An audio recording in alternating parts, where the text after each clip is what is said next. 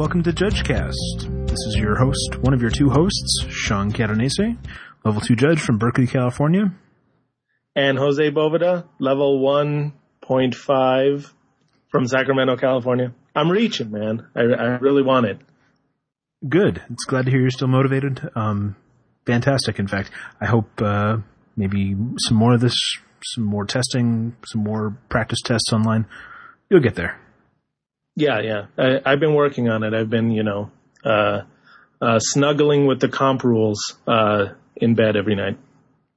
How does your girlfriend Kitty feel about that?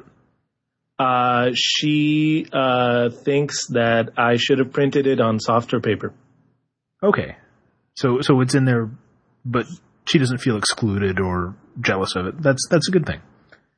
No, we're open to the Magic experience. She plays Magic. For some reason, I do pretty well against her when we're in public, but every time we play, just like here at my place or whatever, she totally stomps me. I don't understand what it is. It's not me being easy on her. I play against her with the same verve I play anybody else, and she just houses me. I don't understand. Well, my wife Lindsay is the same way. She actually regularly beats me at EDH with her Una, Queen of the Fae deck. Granted, I built it for her, but, she's piloting it, and I'm not helping her, and she's kicking my ass. So, shall we move on to our agenda? Let our listeners know what's in store? Oh, yeah, that was Agenda 0. Hello and welcome to Belchcast. I might just have to cut that part out. We'll see if I actually remember. Yeah, hey, you did cut a part out, and I got called nasty names by level 5 Toby Elliott because of it. Okay, let's talk about that first. Winter Orb. Jose, what kind of an artifact was that when it was printed back in Alpha? It was a continuous artifact. And you knew that today? You knew that when? I knew that when we recorded last. I got all giddy talking about poly artifacts. And then I realized Winter Orb is not a poly artifact, it's a continuous artifact. And then, of course, I went on to correct myself. And then I went on to cut that part out. Okay. I don't understand why. But now Toby thinks that I'm a colossal idiot. And, I admire him. He has this encyclopedic knowledge of Magic cards, too. And to goof on air like that, oh, man. Well, rest assured, there will be plenty more goofs on air for you, me, and hopefully our guests in the future, too. Actually, we almost had a guest today. That's right. Siege Steak from IRC, also known as CJ Schrader. He was going to be on. We had some logistical issues, so he's not able to make it today, but we hope to have him on in the future, along with some other guests, hopefully. And also, if you would like to be a guest on JudgeCast, by all means, send an email to judgecast@gmail.com. I'd be happy to try and fit you into the schedule, logistically, that sort of thing. Definitely interested in having more guests on, especially as the sort of 3-man format or 3-voice format really works. So, yep, I totally agree. But please, if you want to be on JudgeCast, do not try to decide if you can be on JudgeCast randomly. Please do not offer any sort of bribe or prize split to be on JudgeCast because we will just DQ you right off the bat. Well, actually, you could offer us a bribe. There's nothing in the rules that says you can't offer a judge a bribe. It's bad. That's kind of weird. Is that? I suppose that's technically true, but it's one of those assumed things, like don't pull a gun at a tournament, It does not say in the rules specifically that you cannot, pull a gun at a tournament. Well, no, but, that falls under violence and threats and that sort of thing. That's pretty easy. Show me in bribery where it talks about not bribing a judge, though. Can you do that? I cannot. And is that because you don't know where to look or because it's not there? I know where the section on bribery and collusion is. Okay. It's actually bribery and wagering. Wagering, sorry. It's okay. Yeah, all the examples are, bribery occurs when a player offers an incentive to entice an opponent into conceding, drawing, etc., etc. There's nothing involving a judge here. Let's see. Yeah, nothing involving a judge at all. So, by all means, bribe your judges. Hello and welcome to Bribecast. No, don't actually do it. This is bad advice. I don't know how we got derailed onto this. So, shall we talk about what we have in store? Because I think we talked about talking about it, but we haven't actually talked about it.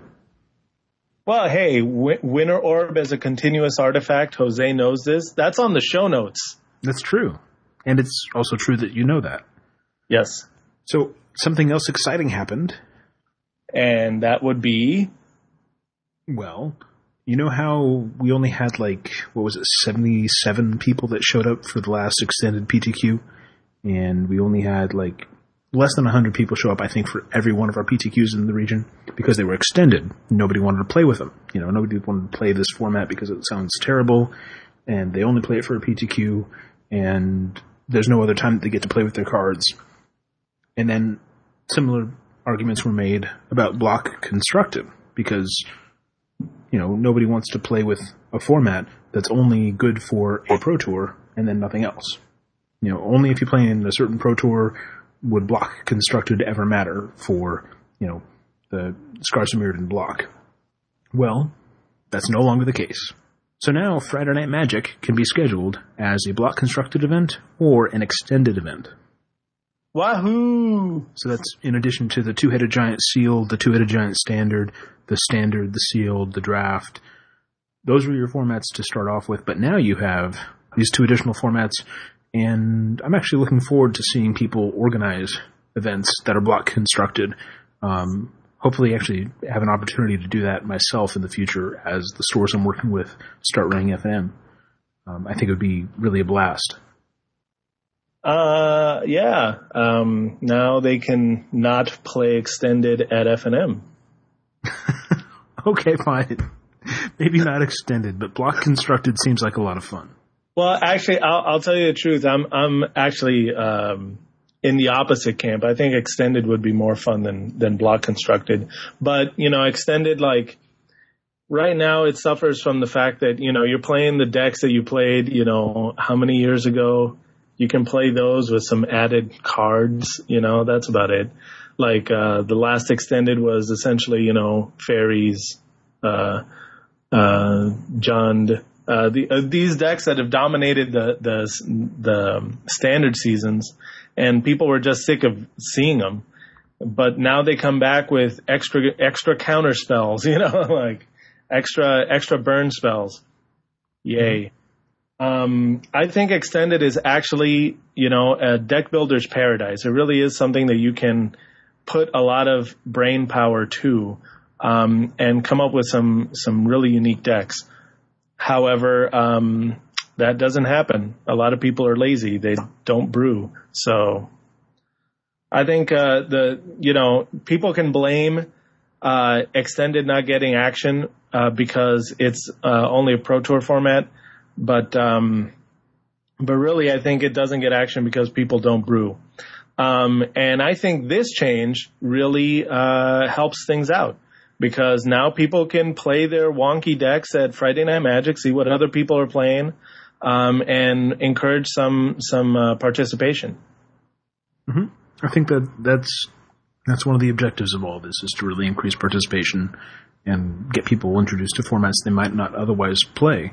I think that's another reason that extended PTQ season was so poorly attended, is because people were like, well, I've never played with these decks before. People who have come into the game in the last 2 years, they've never heard of extended before. They've never played an event with extended cards before, other than, maybe something random kitchen table sort of thing.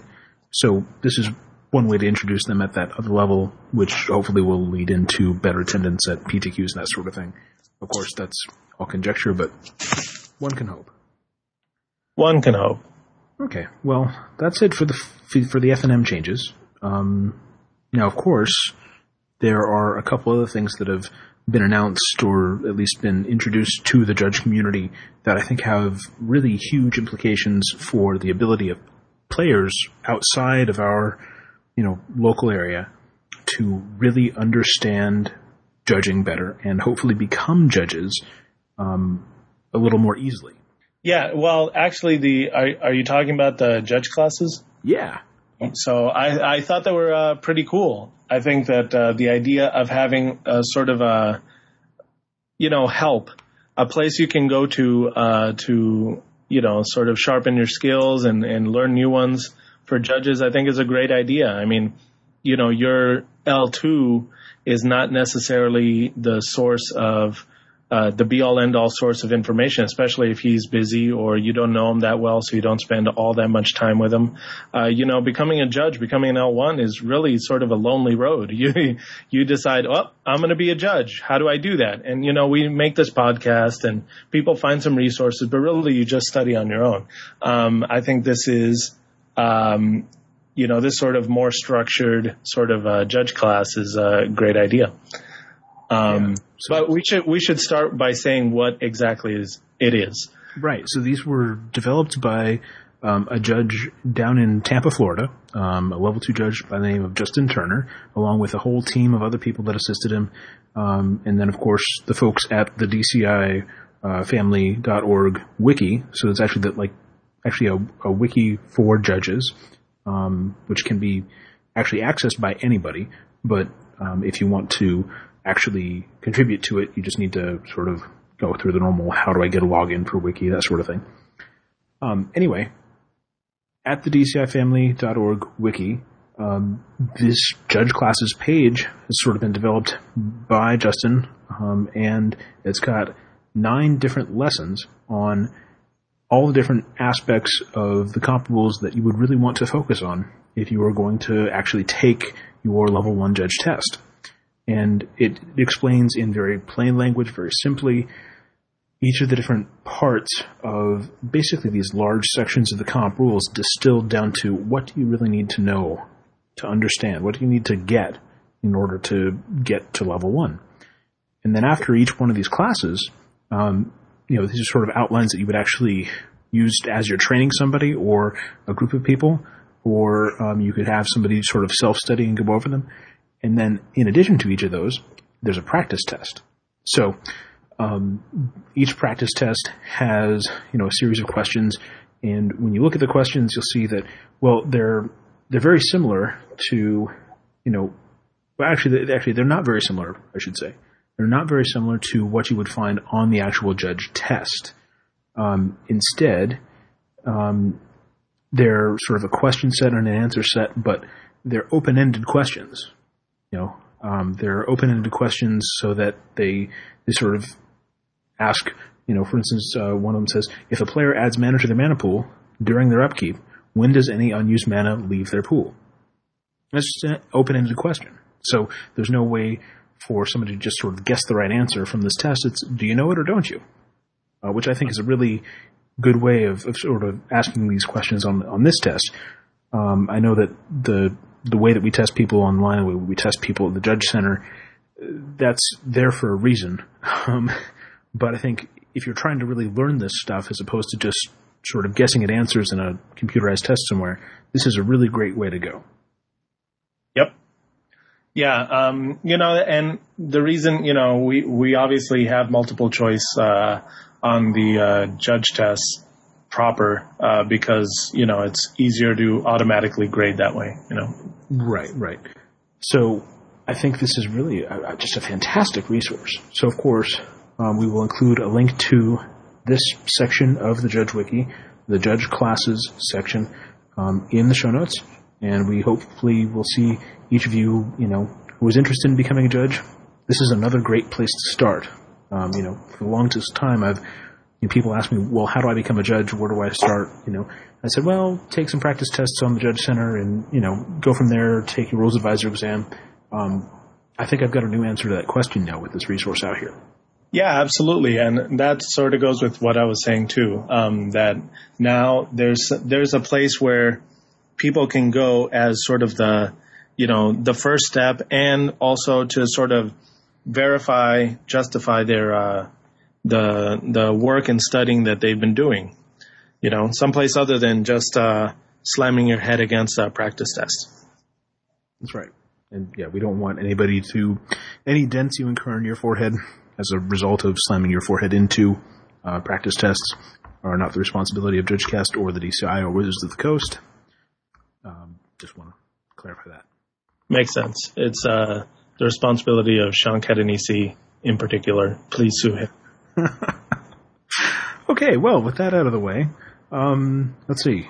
Wanted to talk, I guess, a little bit more about the questions we got from our listeners. Do we have anything else before we get into our listener questions, Jose? No, I think that's it. Yep, I can't think of anything. Okay, awesome. Let me get into it. This one comes in from, let's see, Thomas Medina, and he does not say where he's from. Do you want to make up a place for him, or should I just say, yeah, this is from Thomas Medina? No, I know Tom Medina, actually.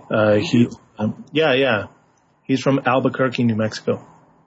Are you certain of that, or are you just making that up? Well, if he's not, he can write into judgecast@gmail.com, or he can just, call us out on our Facebook page.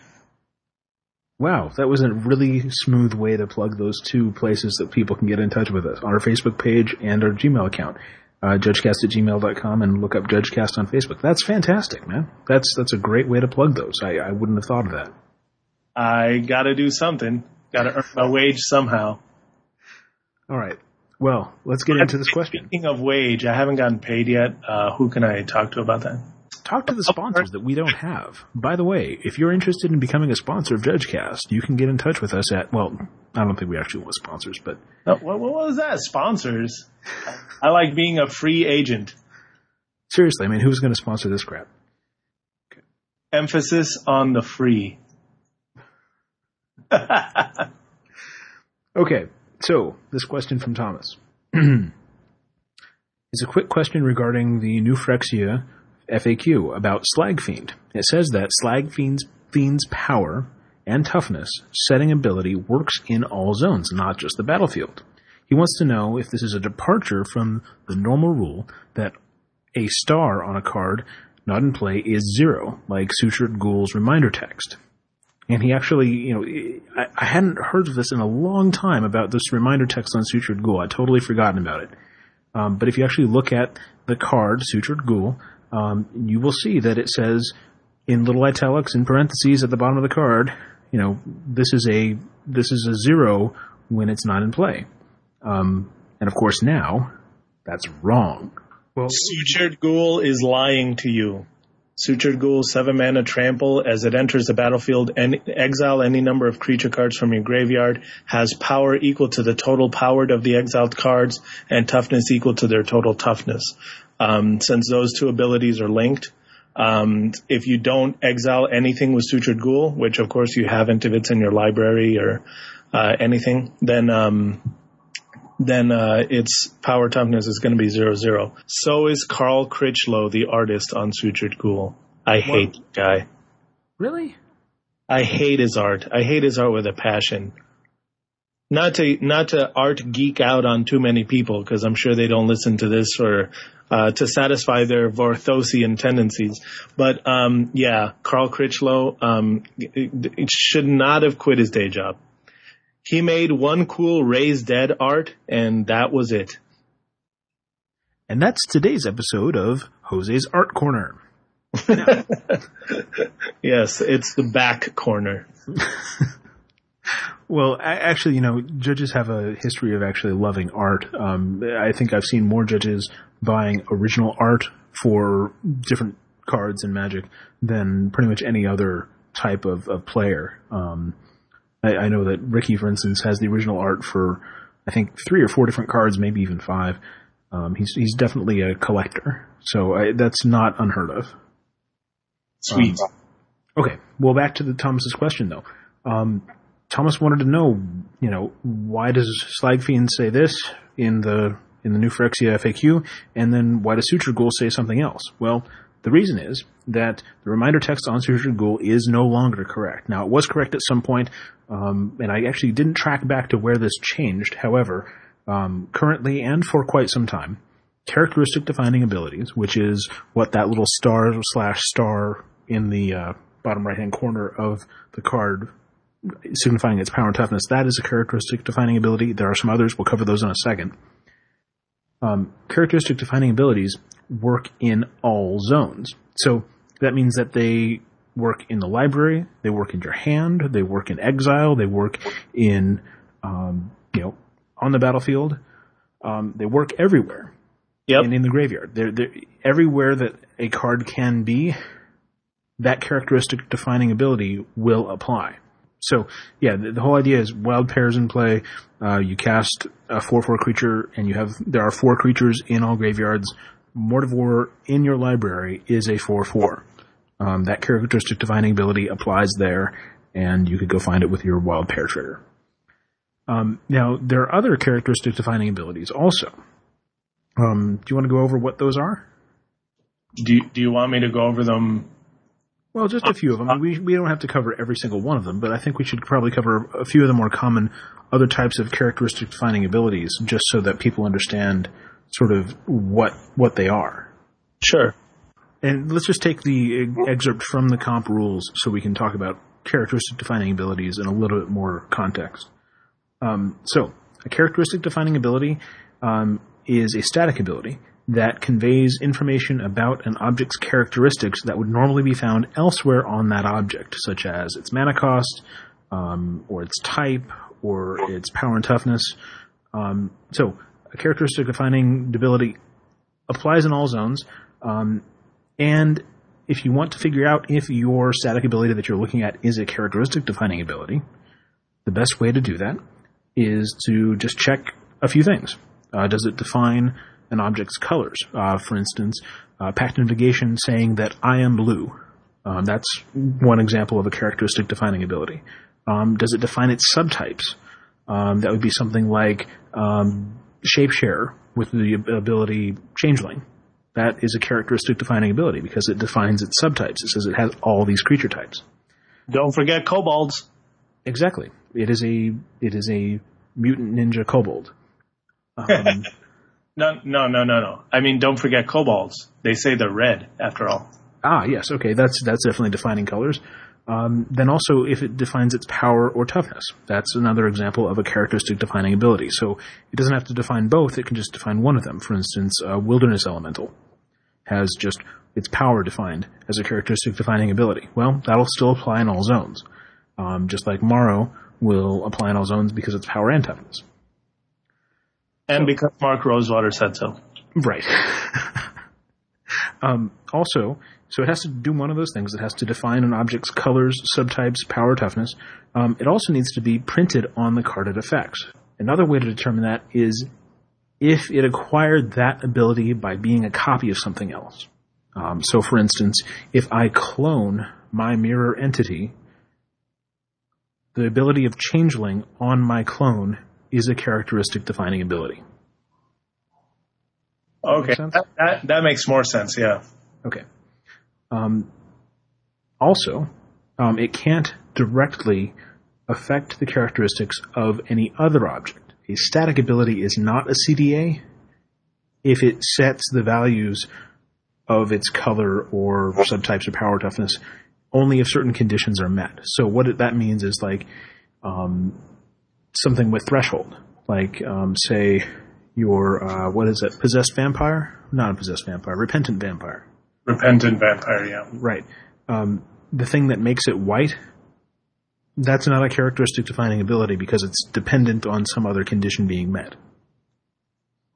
Okay. I see. So, to review, a CDA is something that defines an object's color, type, power, or toughness.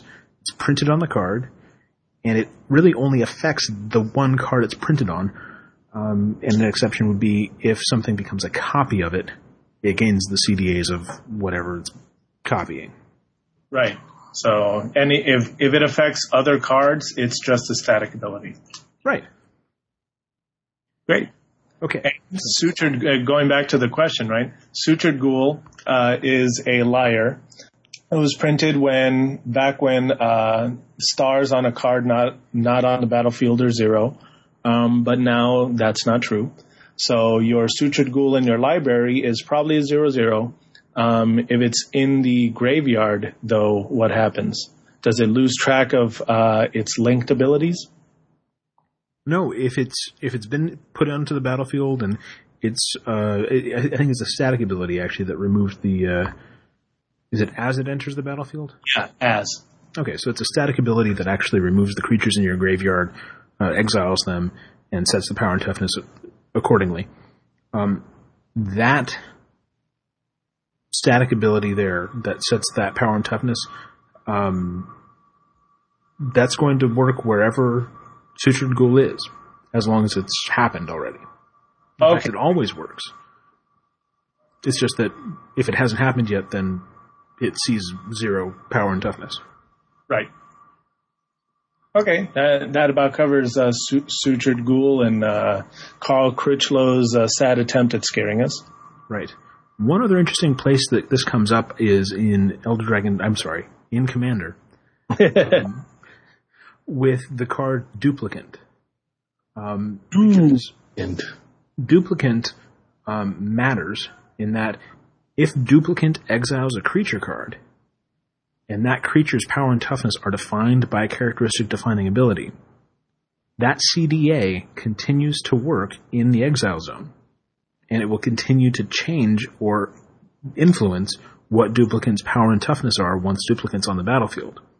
Yep, I got a question asked during the Thursday night Elder Commander now tournaments at one of the shops here. Somebody asked me, I just duplicated somebody's Psychosis Crawler, and he has Reliquary Tower out. How big is the Psychosis Crawler? And I said, well, it's always changing. Keep track. And it also comes up, by the way, when it comes to Commander, because if you use Duplicant to take out somebody's Commander and they decide to put it in the Commander zone, the Duplicant does not get the power toughness because it's not exiled. Right. Right. And that's more a factor of it being a linked ability, that it needs that card out there to decide what it is. And right. It actually says that on the card, for as long as it's in exile. Well, it says that in Oracle, for as long as it's in exile, or for as long as it's exiled, that's when it applies. Okay, well, good. Let's see, do we want to talk about another listener question? Yeah.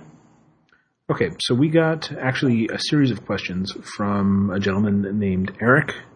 And Eric initially asked this question sort of in a weird way that I couldn't quite answer succinctly.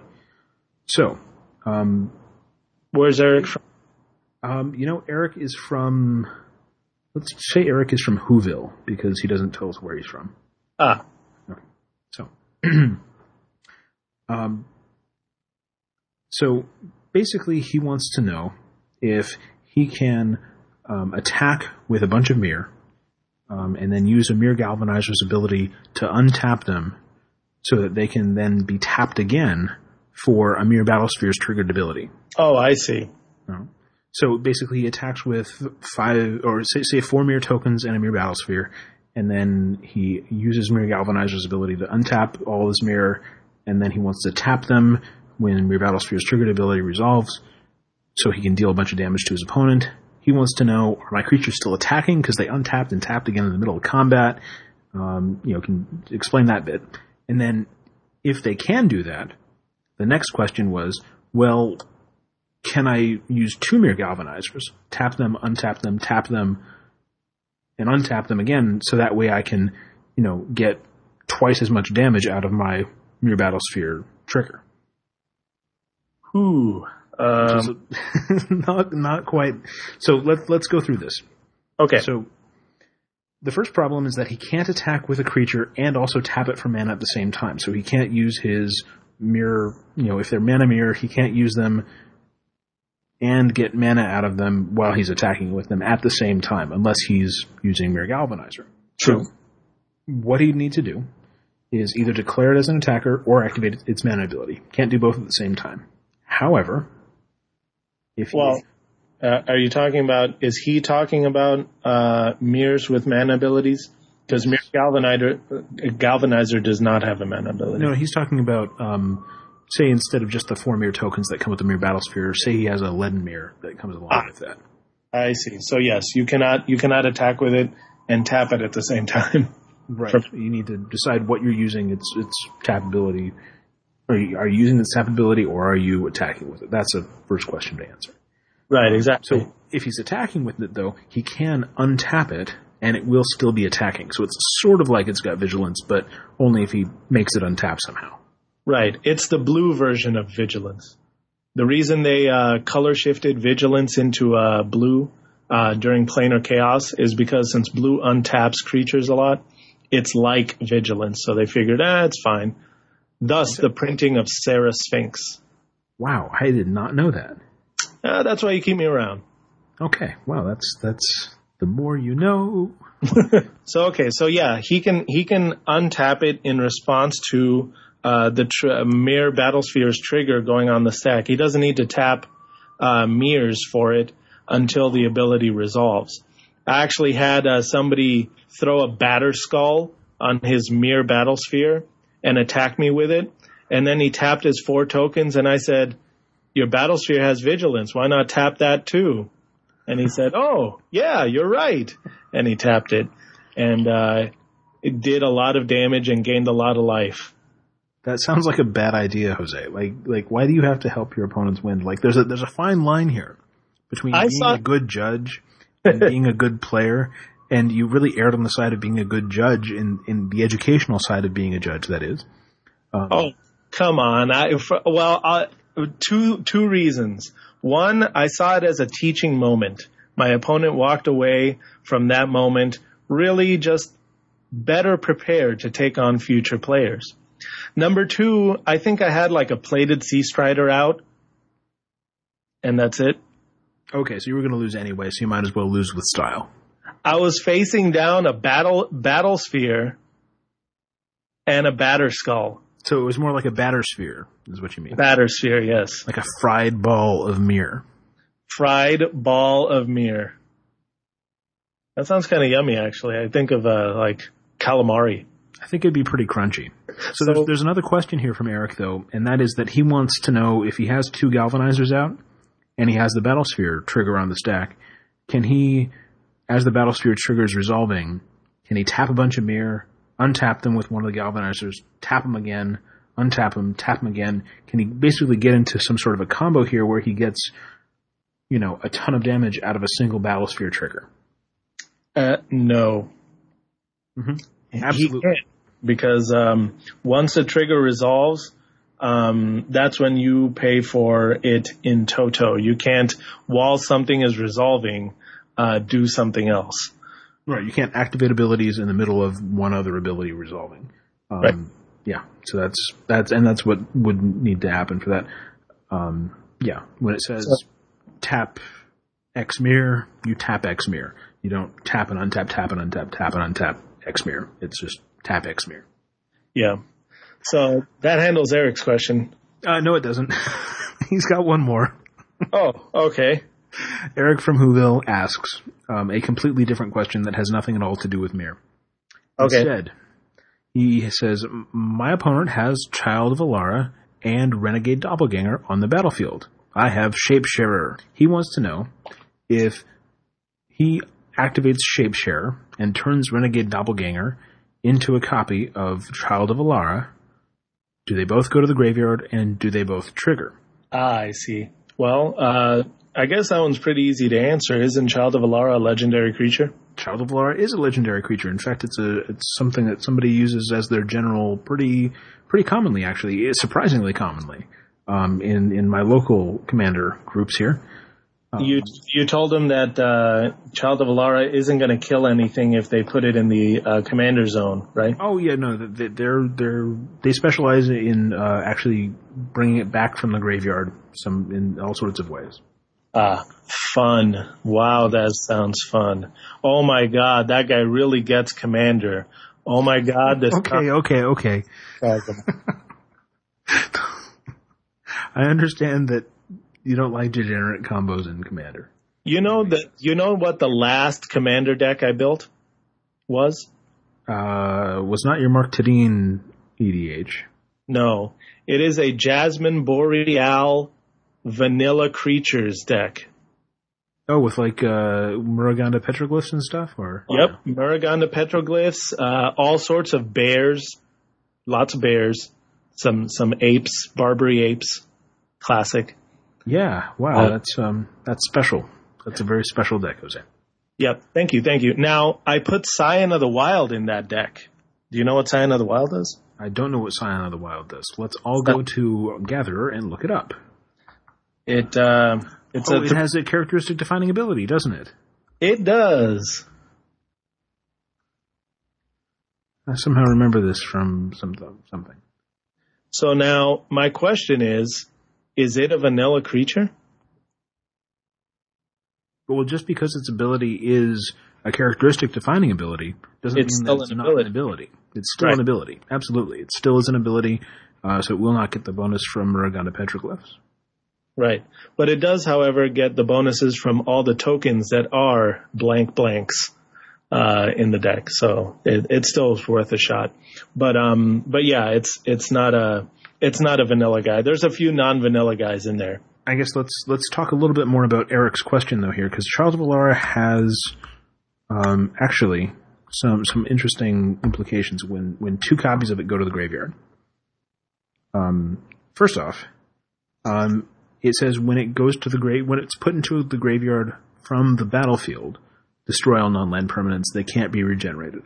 So the fact that it's actually saying from the battlefield means that it's triggering from the battlefield. Remember about triggered abilities. We talked about this a few times, but it's worth going over again. They will look back in time to see the game state before and after an event and decide, what's changed in that event and is that the condition that makes my triggered ability trigger.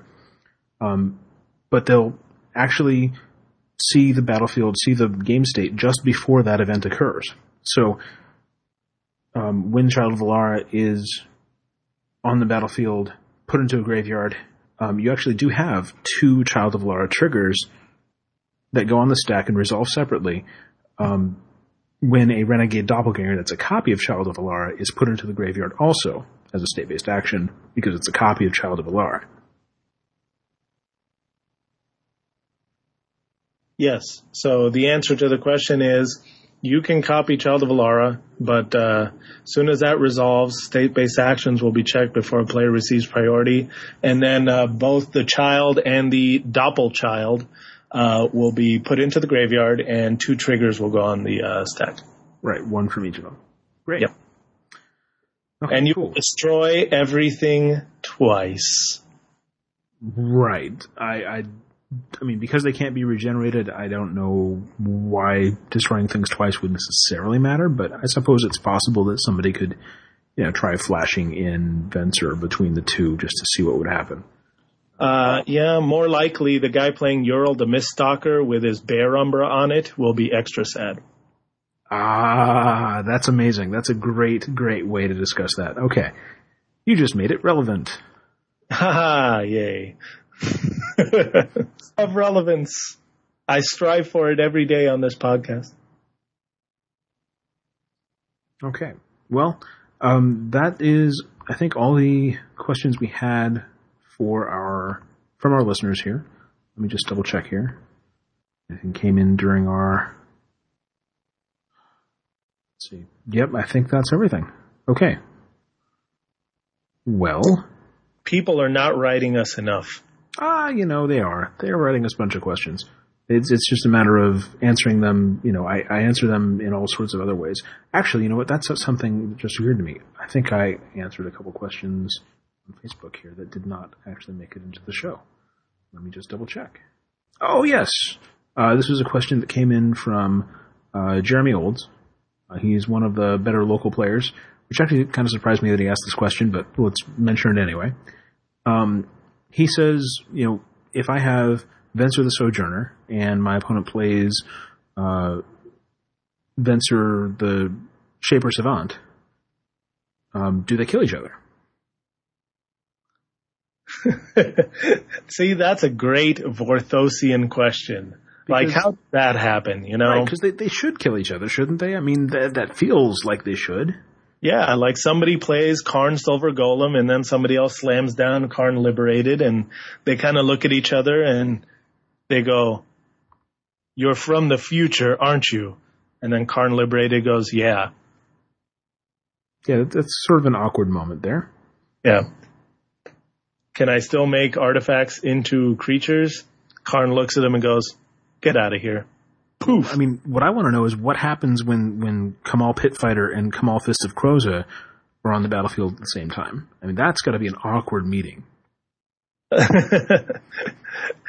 And don't you figure that, well, you know, they solved this, of course, for planeswalkers. Like a Johnny Vengeant and a Johnny Goldmane can't be there at once, you know, even though they're kind of like different versions of each other. Like a Johnny Vengeant is the young, angry Johnny, thinks he can take on the world. Or at the very out after the Johnny Goldmane, which is the more mature of the two. Right. Yeah, and that also confuses people, right? A Johnny Goldmane is the older version of a Johnny. A Johnny Vengeant came first, storyline wise, and then a Johnny Vengeant is the older version then in that sense. Yeah. But I guess he's aged more if he's Goldmane, so he is technically older. Yeah, Goldmane now is I'm confusing myself. You're totally, yeah. You've confused me. I was on a roll.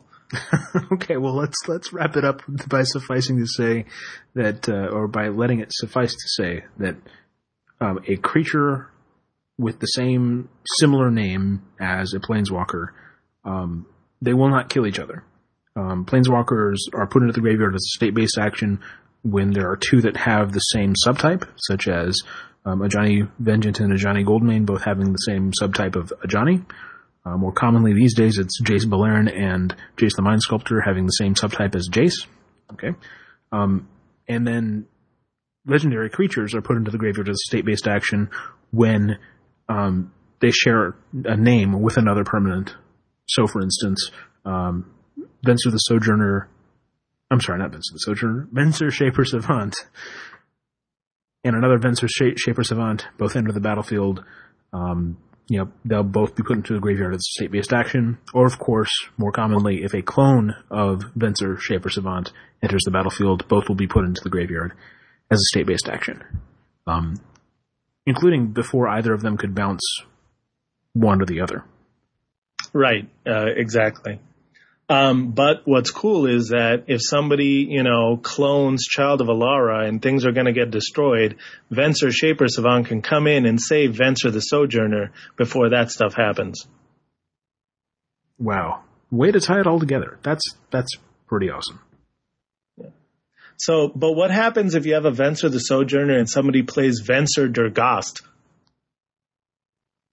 The same English name. Thank you for clarifying, Jose. The same English name.